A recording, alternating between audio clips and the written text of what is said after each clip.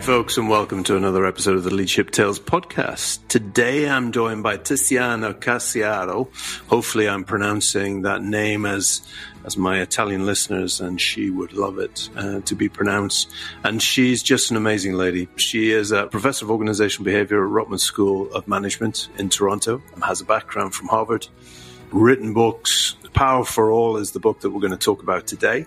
And you're going to hear her story from coming from Italy, from the Mezzogiorno, from Puglia, all the way through to her journey to overcome some major challenges in the 90s in terms of getting her space in the scholarly place that we talk about today.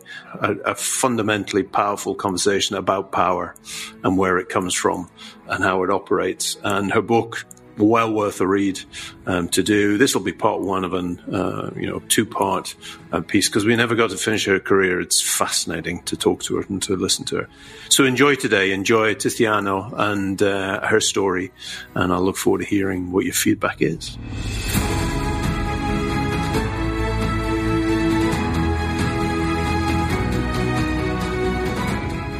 How are things? How are things going? Things are well. Spring is very slowly springing in Toronto. Now, I've learned over the years in this fine city that you can't see spring really until early May. That's the truth. I mean, end of April, you start maybe a little bit, and that's where we are. And I'm enjoying the repetition of that cycle because with climate change, changing things. Yeah. I actually treasure the coldness. It's this twisted way of coping with the anxiety about climate change. Somebody living in Toronto going, I'm cherishing the coldness, and I'm going, never heard that before. It's like Boston. Boston people are the same, aren't they? Yes. Yeah. And when I lived there, it was a very similar feeling. You get to April. And you go, okay, isn't it time? But spring is a little, it's just a couple of weeks earlier in Boston than here. So that's kind of nice, actually, to extend it a bit. How are you? How are you, Colin? Yeah, no, good. As I said, daughter's turned 18, which is amazing. So I feel, frankly, I think I look older and sound older just overnight, but I'm only joking. But I'm good. I'm kicking off 2 big projects. So I'm heading back to Boston next week in New York. So I've had 3 weeks in the US, which was lovely. So I had a bit of Phoenix sun. So it was just gorgeous. Yeah. Lovely. Oh, I'm glad to hear. I'm going to the States this weekend. I hear. Yes, for my husband's father's 80th birthday. Another big milestone. Yeah. And so we decided to just go into maskless land because in Canada people are still pretty good, but in Toronto at least they are, but not in the States. And so we're ready, vaccinated, ready. Yes. So tell us a bit about you then. Tell us a bit about your background. So we've gathered that Toronto's home, but Boston has been a home. Yeah? Tell us a bit about yourself. That is right. I guess that my pathway goes from Lake Como, north of Milan, where I grew up. I had a short detour of 3 years, deep in the heel of the boot of the Italian peninsula, across the Mediterranean from Greece, roughly, down there in Puglia, where my dad was from. And when he took us for my last 3 years of high school, that was the first culture shock of my life, even though it was still within the same Italian culture in many ways, but it was still very different. Is that what they call the Mezzogiorno? Would you describe that as the Mezzogiorno? Yes, it's definitely part of the Mezzogiorno. Mezzogiorno is really the bottom of the Italian peninsula. And for many historical reasons that we cannot delve in your podcast because it takes a little too long. Yep. Another podcast I'll set up. That's another episode. Italy has developed in a way that has made the north much more industrially advanced and prosperous than the South. Right. And all kinds of blaming occurs around why that has happened. And I don't take any part in that blaming because I represent the whole peninsula. Yeah. My mother is from Tuscany, which is the center, and in many ways the cultural cradle of our country. And so nobody messes with Tuscany because they're too good to be messed with. Yes. But I grew up in the north. My father's from the south. So I see the good in my country, all of it, really. And then I went back to Milan after those 3 years in the deep south, went to Bocconi University, which is a really splendid institution for economics and management. And that's where really my pathway began, because it took me a while to figure out that's what I was going to do. I contemplated at the end of high school all kinds of weird things that I might want to do, ranging literally from industrial chemistry all the way to East Asian languages. I contemplated it all. I was quite, let's just say, open-minded, AKA confused about what I wanted to do. And I say this because I know a lot of young people who feel very disoriented when they have to make big choices. Who do you want to become? What do you want to do? And it is actually very difficult to find people who have a very clear-cut passion early on. And that's their path. Off they go, they're happy. And yes, they have bumps along the way, but really they're doing what they want to do. I was not at all like that. So eventually I circled in Bocconi because it was a great place with excellent people. And I thought, well, they're excellent, so something good will come out of it, which is one way to approach these quandaries. You go where good people are, and then maybe you learn. And so I learn, I do things. And this is where some big choices started to happen, because I thought for the duration of my studies at Bocconi that I would become one of those McKinsey consultants. I really thought I would be out there doing the work, supporting management practice by being a really top-notch consultant. Interesting. I did not think I would become an academic. No. It's something that emerged towards the end of my journey, where I was working on my bachelor's thesis, and my professor, my advisor said, well, I'm creating this new research center. Why don't you stick around just for a year or two, see how you feel? And that was it. Wow. That was it. I just started to read very broadly, and I found this cool stuff that was being developed by these researchers. And I thought, I want to be one of those people. I was thrown very young in the executive education classroom because I would read this stuff. I thought, oh my God, this is so helpful to people who actually lead companies. I want to bring it to them. And I would just concoct these sessions where I would just put them through some experiential thing and then say, yeah, you know why you struggle with that particular exercise? Because of this stuff. We know that the cognition of the executive goes through certain things, and decision-making is difficult for these reasons. And I was basically taking the research and making it real for these folks that were going to use it. Nice. And that's, I think, what you call a thought leader. Yeah. That where you are taking thoughts. In that case, it was still other people's thoughts for the most part versus my own that came later. But I found it really energizing to do this kind of work, where I was not actually in the field, in the trenches, doing the work. But I could see that these ideas were actually helping the folks that were doing the work. And where were you playing at the time? What areas were you playing? Because cognition came out there, but fascinated to see where you started and where you ended up and whether there's a path. Yeah. I started with crisis management. Interesting. Because it was this combo, and I've always loved interdisciplinary connections where you're taking a problem in one domain and you connect it to a problem in another, which is really the essence of creativity, really. But I don't think of myself as a creative person. I'm not at all. I mean, you would not categorize me as an artist. I am horrendous in anything artistic.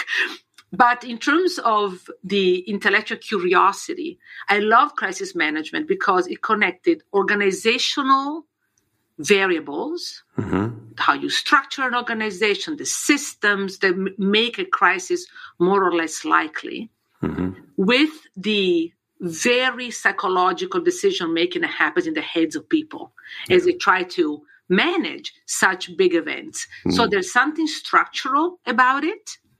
If you operate in a certain industry, you do certain things, there are going to be different complexities in the system that make a crisis more likely or less.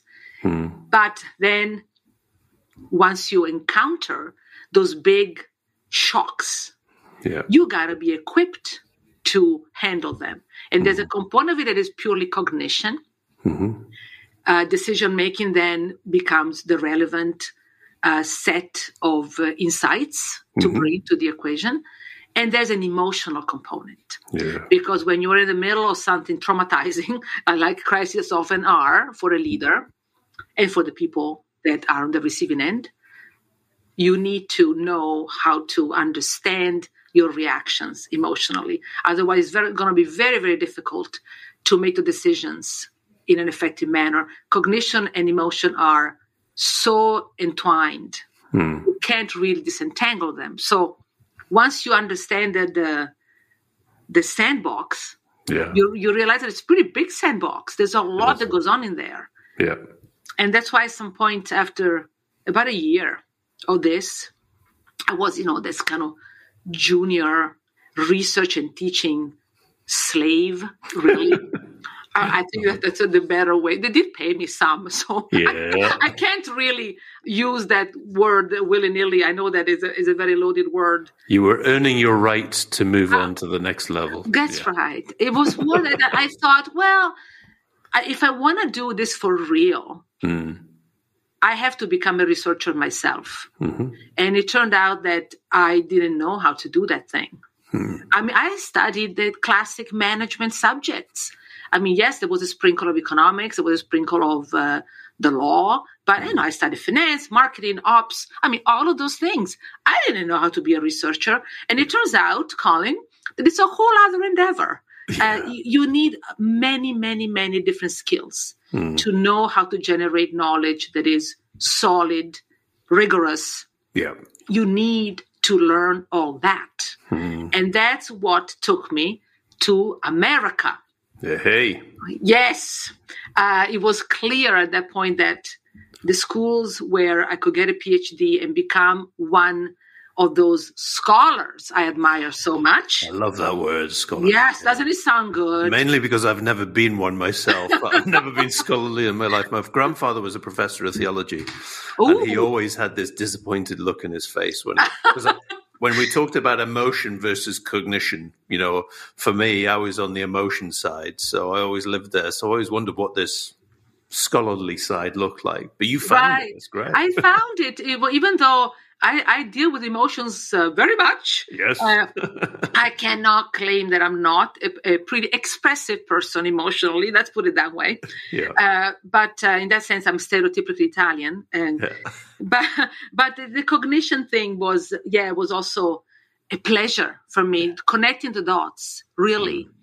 And that's why, the early interest in crisis management was so keen for me, because you were forced to connect things that didn't look all that connected, but they are. And finding those connections, makes that cross-silo advance much more likely. So here I am trying to find a spot in the world that would take me. And because I was really a nobody, I didn't have a network in the United States at all. I came from a very practitioner-oriented piece of my university that had always sent to the best American schools their best econ students, but I was not an econ. I was really in management. And at that point in time, it was not the normal for somebody like me to go off and get a PhD. So I scrambled. It was a scrambling exercise. Nice. It was back in the day so much Now you're just making, because, you're not that old. Come on. No, not old at all. I'm just such a spiffy. Back in the days. Back in the days. But Colin, you have no idea. I didn't have the internet really. No. And it was very early 90s. In the States, there was already enough for the World Wide Web. But, we were kind of behind. So to know which schools were the good schools, I went to the American consulate in Milan. Huh. And I asked them, what are the good schools? I mean, literally, this is the level of ignorance in which I was treading. That's amazing, though. And this lady gives me a copy of Business Week magazine. Huh. They had a ranking of American MBAs. Yeah. And because I said, I'm coming from Bocconi, so business school, that she thought, okay, that's what I'm going to give her. And I wrote letters to the top 25 of these. And at first I got materials about MBA programs. And when I received them, I was like, but that's not really what I want to do. Yeah. So I thought, okay, I have to seek out PhD programs. So I wrote again. And eventually, after very convoluted things, I get this material from a particular department at Carnegie Mellon University that looked like was doing exactly what I wanted to do, which was this joining of organizational science, how organizations work, don't work, and the decision-making that is required to operate in such environment. They were doing both. Interesting. It was a totally multidisciplinary social science department. And I was like, oh my God, that's it. And I applied. And by some miracle, they said, sure. Come on over. Because the fit was remarkable. And that's when the challenges began. And here is where I had to contend with what a lot of people have to contend, which is finding the right balance between doubt and overconfidence. Yeah. And I had both. And the difficulty was that I was not trained as a social scientist at all. I was trained as a manager. I was trained as a business person. And I was put through these intense seminars, PhD seminars that engage with, Colin, all of that scholarly stuff. Yeah. That I was not, at the end of the day, really familiar with. And my English was hilarious. Maybe it still is. I'm not going to make claims that it's much better. But I could speak pretty well. I read pretty well. I could write pretty well. I didn't understand a thing. You would talk. I would see your mouth move. I could not discern the words. So you can imagine being in a seminar, in a doctoral program with another 8 students maybe. Everybody is talking through some research article, and you're supposed to be in the flow, get what they're saying, articulate your own thoughts on your feet without understanding half of what is being said. Wow. And without having the right training. So it was trial by fire. Yeah. And I really doubted that I belonged in there. And very slowly found my footing. And the only reason why I didn't give up was pride. I had made this unconventional move at that time for a person like me. Yeah. Later on, it became much more conventional, but I was early in that kind of process. And I did not want to have to go back with my tail between my legs and say, I failed. I couldn't keep up. Yeah. I couldn't do it. So I stuck with it, gritting my teeth. Yeah.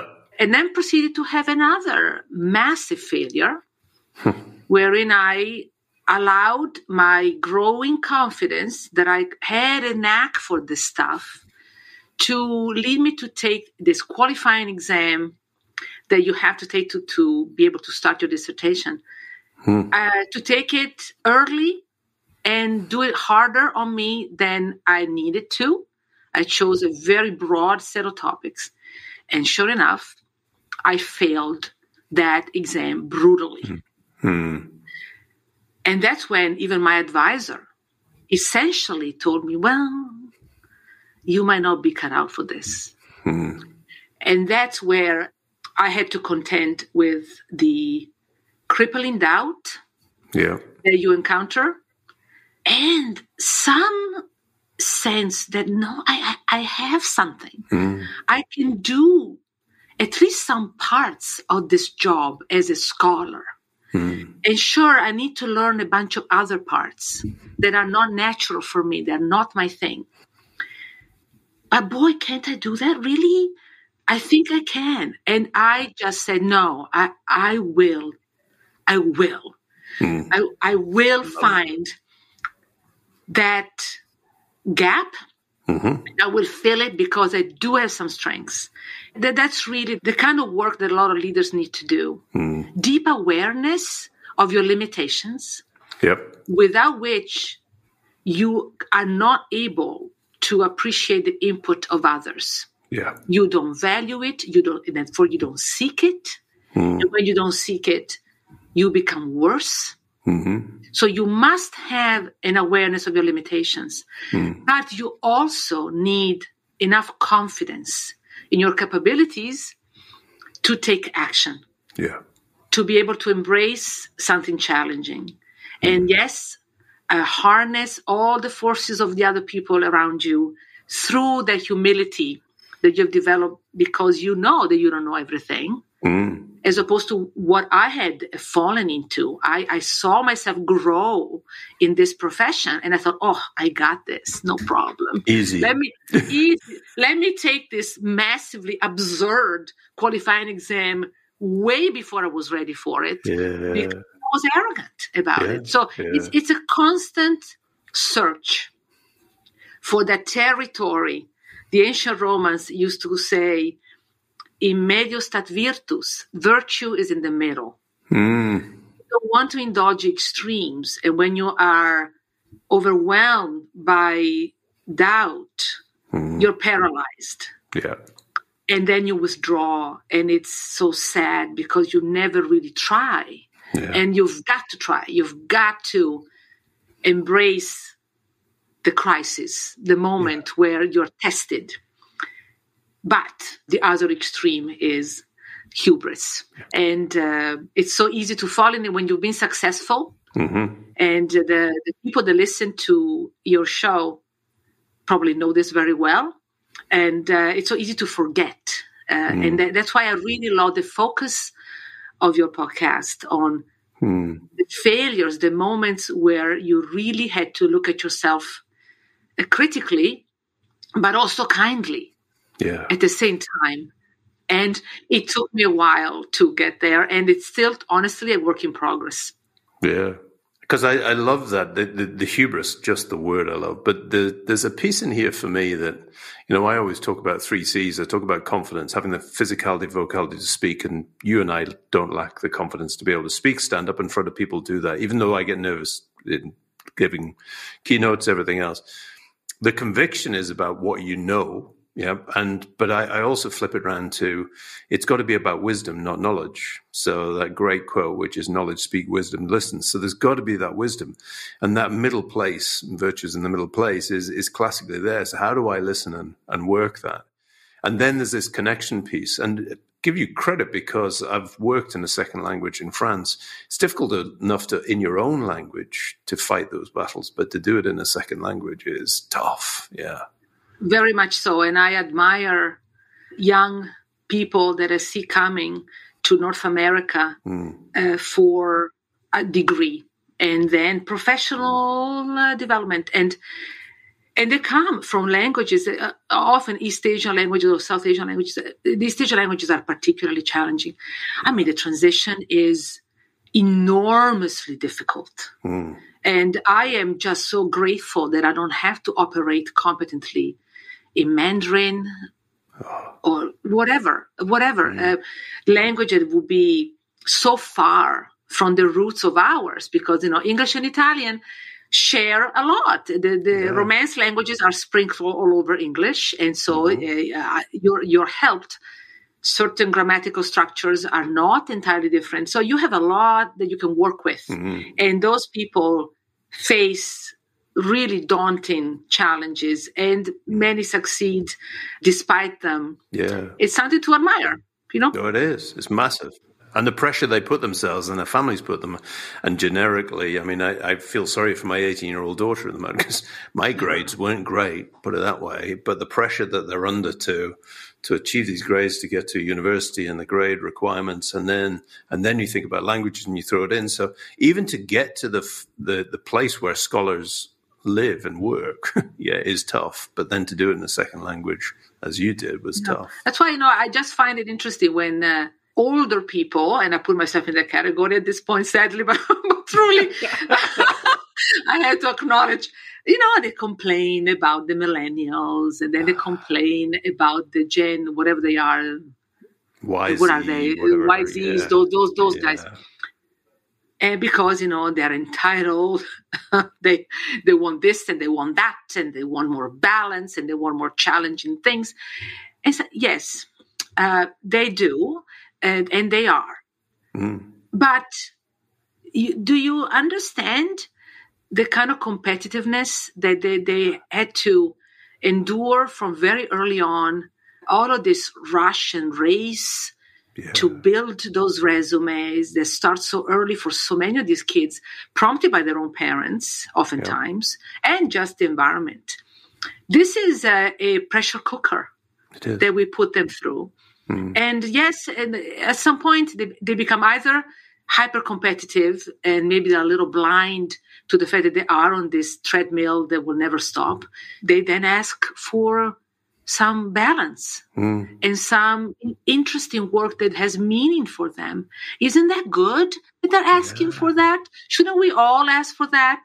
And absolutely. And so, because we didn't necessarily get the luxury of asking for balance and meaning, we are resentful if they do ask for those things, but they're important. And we are showing them how important they are by putting them on the treadmill all the time. So it all makes sense to me that they behave the way they do. We have to listen maybe a little bit more to what they're telling us. I think it's also nowadays, it's not only just their academic side, but it's the pressure on, eating disorders, my daughters and their, their group, the body image, all that connection. So all of those challenges that they have, and in some ways, you're right, their passion for doing good and for making a difference, for me, puts me to shame. My biggest coach is my eldest daughter, and she calls me on bullying, which I didn't see as bullying, but she's right, in a number of cases. But, there's a piece in here for me that I do think that if we listen to this generation that's coming through at the moment, we will learn so much. I agree. And we have to be somewhat cognizant of the fact that they've experienced crises.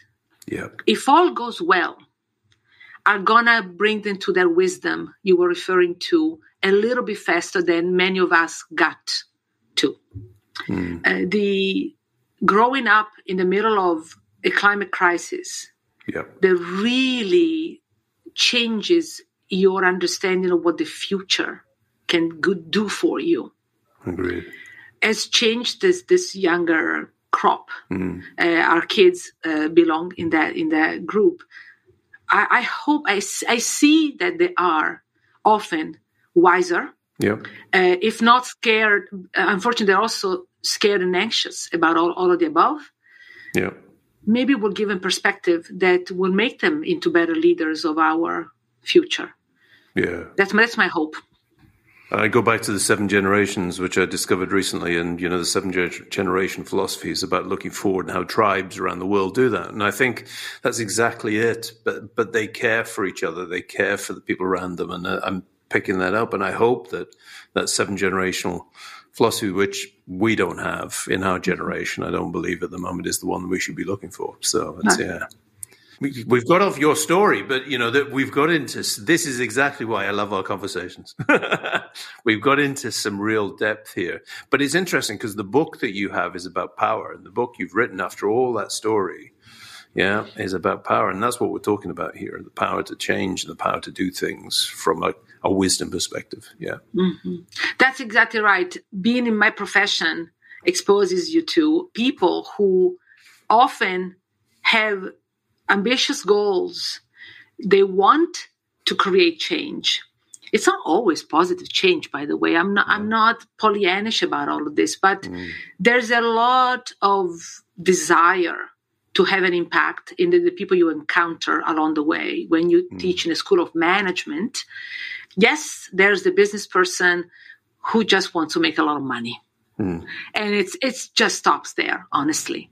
Yeah. And then there's a ton of other people who really want to do good work and really change how the organizations they work in operate and what they do and how they impact the communities around them and all of the good stuff. And what you see over time is that people with talent, people with desire and motivation are often stifled in their attempts to make these changes. And the reason why they're stifled is because they don't completely understand power. And the fact that if you miss out on the basic mechanics of it, you're going to be a little bit lost in navigating competing interests that unavoidably you encounter when you want to bring a group in a certain direction. There will be dissenting views of what the direction should be, and there will be competing interests at play. And so power becomes fundamental. What my co-author, my dear friend, Julie Battilan and I were trying to provide to people is both a guide through the fundamentals of power. What is it made of? How does it work? How do you see those basic mechanics play out in different contexts, circumstances, different people that don't start with the same amount of power? They don't start with the same amount of access. How does that work? And then give them maybe the keys to the wisdom you were referring to earlier. Because once you gain some power, instantly the challenge becomes using it well. Yeah. Because power is a way of both energizing you. It is indeed a form of energy. It's the energy to influence the world around you. Nice. But you can influence for all kinds of purposes. And whether you influence it positive or negative depends very much on how you as a person engage with that power. And power as a way of twisting our psychology. Because it does both of the things we were discussing earlier. It supports you in giving you enough confidence to move, to interact with the world. Because if you don't feel like you have the capacity to influence the world, you won't even try. And that's a loss for everybody. Yep. But it also makes you overconfident. And it does another thing that is quite important for the type of impact you're going to achieve down the line. It makes you a little bit self-focused. You lose sight of the fact that we are all interconnected. And that's what the younger generations get much more, because they see how the way we have abused the climate in the Western industrialized countries is affecting people in places that are still very much rural and not at all contributing to the emissions. We are on this planet together. They see a pandemic that has thrown all of these interconnections into stark relief, where you know that you're not this solitary, powerful person that can just rule the world. And what you do affects lots of other people. What they do affects you. And once you understand that interdependence, it's going to be harder to let power make you self-absorbed and egomaniacal. Yeah. But power tends to do that to us. So in this book, we give you the tools to really unpack the operation of power. So you lift the curtain off it and you see the inner workings. Yeah. And then you connect those at the personal level with the big stuff, the fact that your power is absolutely intertwined with how power is distributed in the larger system. I like it. You and I were born in certain countries and have certain pathways that open certain doors. Mm-hmm. There are people for whom the doors never open, or they have to struggle massively to get a chance at accruing some power along the way. We depend on our circumstances so much. And so you need to understand power both very much within you and in the big systems all around you. And that's what we do in this book. We connect the little and the big. Nice. Without which you can't really get power. You need to have both, and a lot of work on power. And that's where the academic background helps us, because we can read all of it. And from the philosophers that have given us so much guidance into how to understand humanity, really, to the political scientists, to the neuropsychologists that tell how the brain works, to the law scholars that tell us how do you build legal systems that keep power in check so that people are less likely to abuse it. You have to connect all these dots. And so basically I'm brought back to my early interest in this line of work, connecting the dots. Yeah. And for some people, and this is where my inferiority comes from. And, when I look at my imposter syndrome, sitting and listening to my grandfather or one of his students who was brilliant at he brought his greatest challengers, his greatest enemies together to have conversations. But he had that ability to conceptualize an argument and think from different points of view. And I think this is where the joining of the dots sometimes, and what I love is you brought it down to simplistic views around certain ways, around here's pathways that we need to help and create. Here's some simpler, smaller systems that you need to understand. And here's some understanding. Because, we've all done pestle or analysis, but we've done it in a way, most of us, in a way which is, here's my basic knowledge of politics and economics. Whereas, just looking into some of these now, and I think it's maybe with age, I listen, I read more. I go, wow, I wouldn't even know where to start. Brexit, for example, would not know where to start on that argument. Yeah. Right. So that power piece is quite important. But how do you bring it down to a simple level for people? What would be the starting points for people to get it around in their heads? Two things, really. I think you have to admit it. It's just hard work, honestly. We read. I thought you were going to give me I know, right? It's just so. I'm sorry. That's it. Sorry. I'm not talking to you anymore. To burst your bubble that you thought you could just kind of snap your fingers and go, oh, done. Julie and I read. Click my heels together and I sort this out. Yeah, that's right. Dorothy moment where everything works out by itself.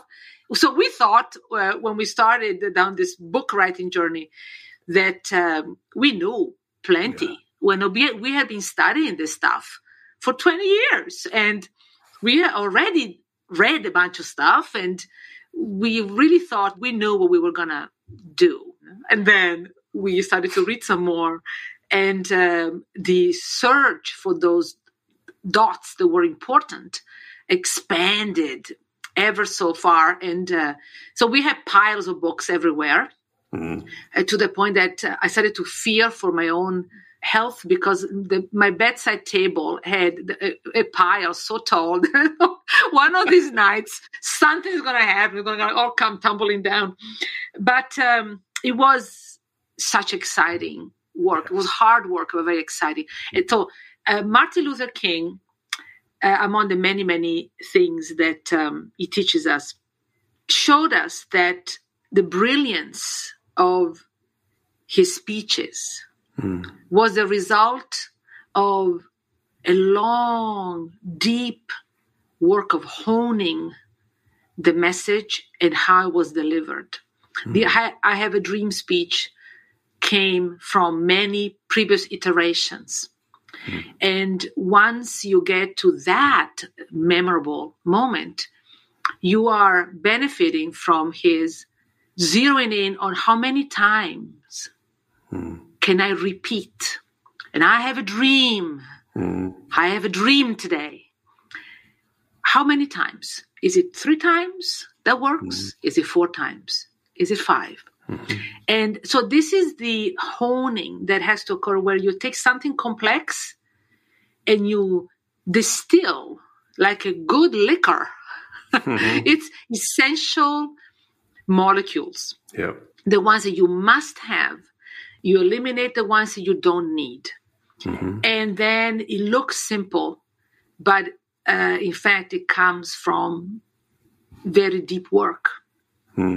So that's number one. It's the translation from complexity to simplicity. There is more the conceptual thing that you were talking about earlier. Yeah. And then the second one was, well, you have to bring it to life. You have to, the storytelling, the narrative that allows every reader to see how all of this conceptual work really manifests itself in real people that are struggling with this stuff, that are contending with challenges.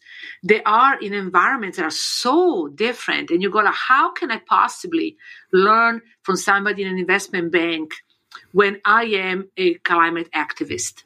You can totally learn. Yeah. As long as you have a framework to weave these experiences together and you go, that's the commonality. That's why Brexit operated the way it did. The commonalities are what makes it discernible. Interesting. Right? Yeah. You see, there are certain elements that show up all the time that you can then apply to your own environment, because now you got it. You got how the pattern works, and you can just deploy it in whatever set of unique circumstances you are going through. You see, what I love about that answer is that it's about a point of view. It's honing a point of view, and then it's about making the decisions with that point of view. And I love working with investment bankers, and I always remember bringing a group together where we were doing design thinking, investment banking. We were talking about privilege, and it was amazing the conversations and the eye-opening that it gave for a number of people about how they engage.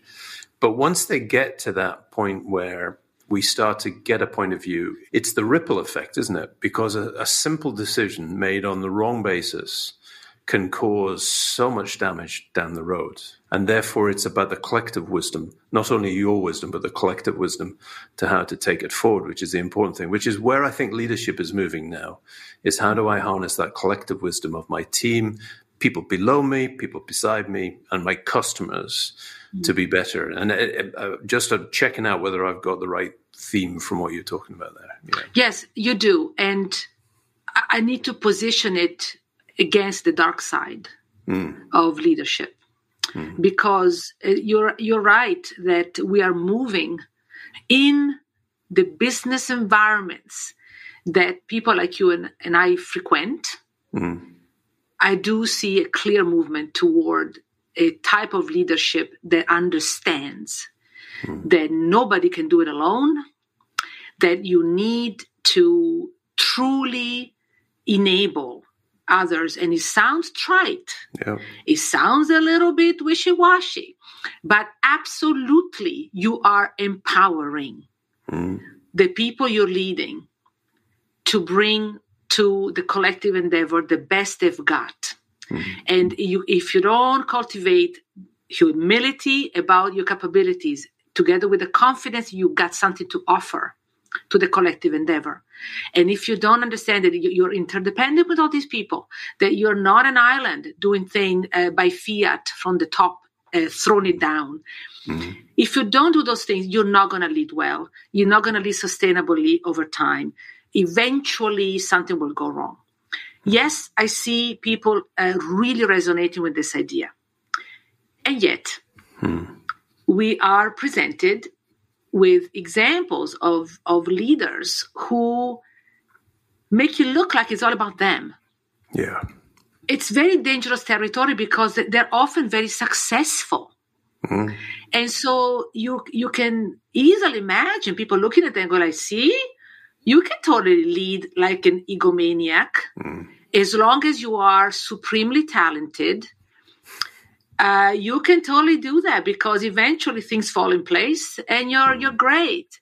But what that kind of attribution hides is that even those people that look like they are the salt of the earth and are unstoppable, they rely on a lot of other really great people. Yeah. Look at Elon Musk and what's going on now. There's no question the guy is genius-like in many, many ways. But this notion that he is a savior, that it's all about what he personally does, it's ludicrous. Yep. Of course it isn't. Of course it isn't. Yes, there are individuals that have exceptionalities that can do things that most others cannot do, or at least can push for things that others cannot do. And he deserves lots of credit for, and I have, I thank him personally because I managed to buy Tesla stock a long time ago. So I'm happy. I'm not complaining. But he has worked with extraordinary people along the way. Yeah. To this day, he counts in the ranks of these companies hundreds, thousands of really talented people. And the notion that he can sometimes be a little dismissive. I heard an interview with him where he was basically saying that, he had to fire all of these executives or basically, if not fire, but make it really hard for them to stick around. Yep. Because I wish I could delegate this work. But I've learned that I basically can't, and it's like, okay. Yeah. Yes, there could be some truth in that. But can we perhaps present a story through which we understand your success that actually gives credit to all the contributors to those success that you've encountered along the way, including, by the way, government funding. Yeah. There's a whole lot of science that these tech great men draw from. Yeah. They did not develop, that has been funded by governments for decades, that has seen tremendous scientists contribute to develop, champion, push for against all odds. And in they come, these folks, and absolutely, they are brilliant because they know how to translate that knowledge into something that is commercially viable, profitable, and helpful to humanity for the most part. Yeah. But hello, remember interdependence. Remember that you are not it, baby. Yeah. You are one contributor, sometimes a spectacular one, and we give you all the kudos and the accolades. But please don't go on stage all the time presenting yourself as the essential element of the future of humanity, because you drive me a little bit bananas. And the reason why you drive me bananas is because you then sway all other leaders that are finally understanding the wisdom that we are in it together, that we need each other to do great work. And then my job as a leader is to create a stage on which you all perform at your best. My job is not to be the lone person on that stage, making it look like I did it. And these folks get all alone on that stage all the time. I would agree. We need them to help us remind people about the need for the wisdom and the awareness that we are, in fact, interdependent. Yeah. And we do our best work when we acknowledge that. Yeah.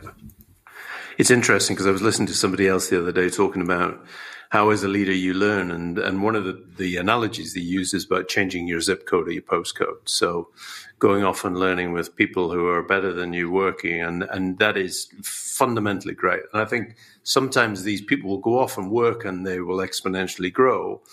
But it comes back to what David Marquette talks about in the leadership power gradient, which is if they come back in still with a power gradient high, with an arrogance, as you talked about before, then it doesn't allow other people to see how do they get there, how do they operate in that space, which is your point there. And it's fascinating because it is this power that fuels this arrogance, as you talk about, and this perception. I also loved your government funding point because we forget about that. You know, how often am I using ideas now that came from somebody's work 20 years ago?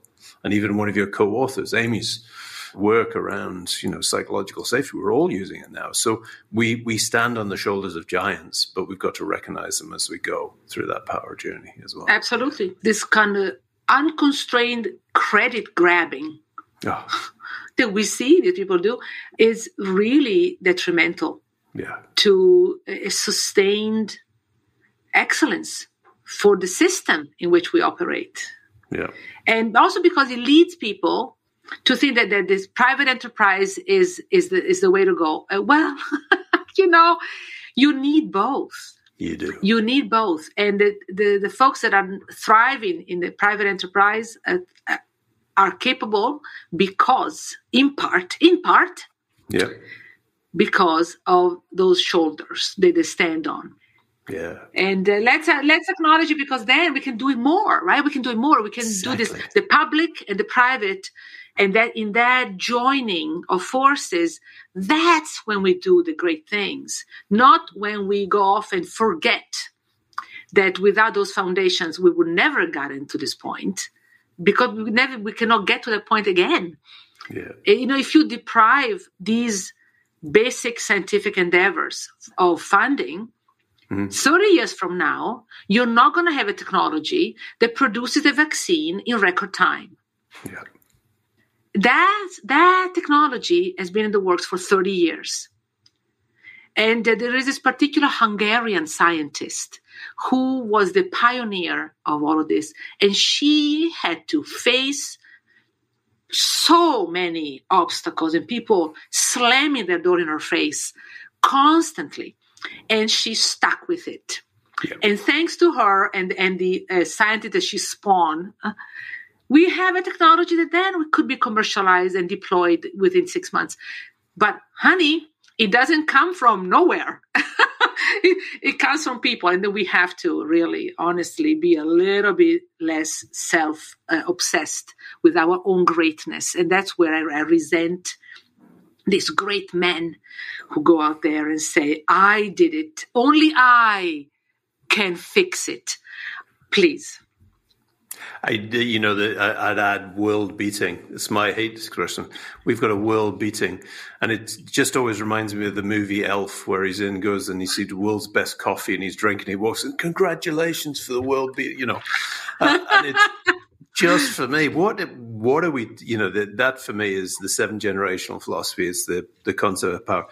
I've loved this conversation. I could go on, and I think we should have another one. Yeah, let's take it, because we didn't even get to the second part of your career. So there's a part 2 coming in terms of Harvard and everything else you did. So I've loved our conversation today. If people want to find you, discover more about your work, your book, where would they go to find that? Oh, well, I think I should direct them to the website that Julie and I put together for our book, which is aptly called powerforallbook.com. Hey. Simple enough. And there you can track us down, both myself and Julie, and see how the ideas of this book have been taken to different domains and different topics. And you really, you see these dynamics in everything, from the Texas abortion law to the Ukraine war, to the psychological safety that the leader creates in the workplace. You see it everywhere. And once you master them, it really is like having infrared glasses that see through things that might have looked confusing before. So I do invite your listeners to check out powerforallbook.com.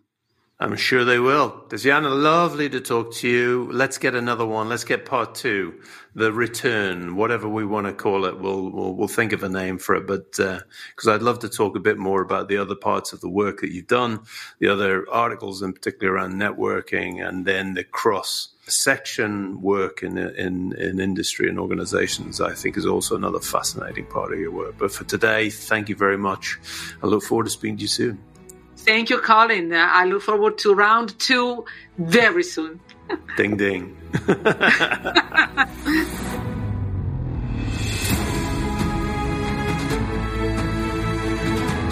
Well, Tiziana was, for me, it's an amazing conversation to listen to that today. And to be on the receiving end of talking to people like that. And we talked about this imposter syndrome, and she talks about how it's that balance between confidence and not being too arrogant, and then having that doubt in your mind about your capability. And whenever I talk to people who are like Tiziana, I find it enlightening that they can make you feel empowered with the way they talk and the way they share the knowledge.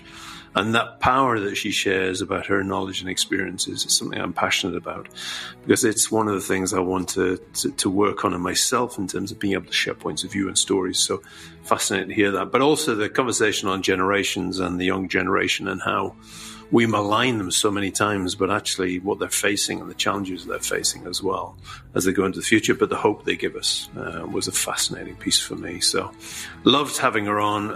I'll look forward to welcoming you back on another episode of the Leadership Tales podcast.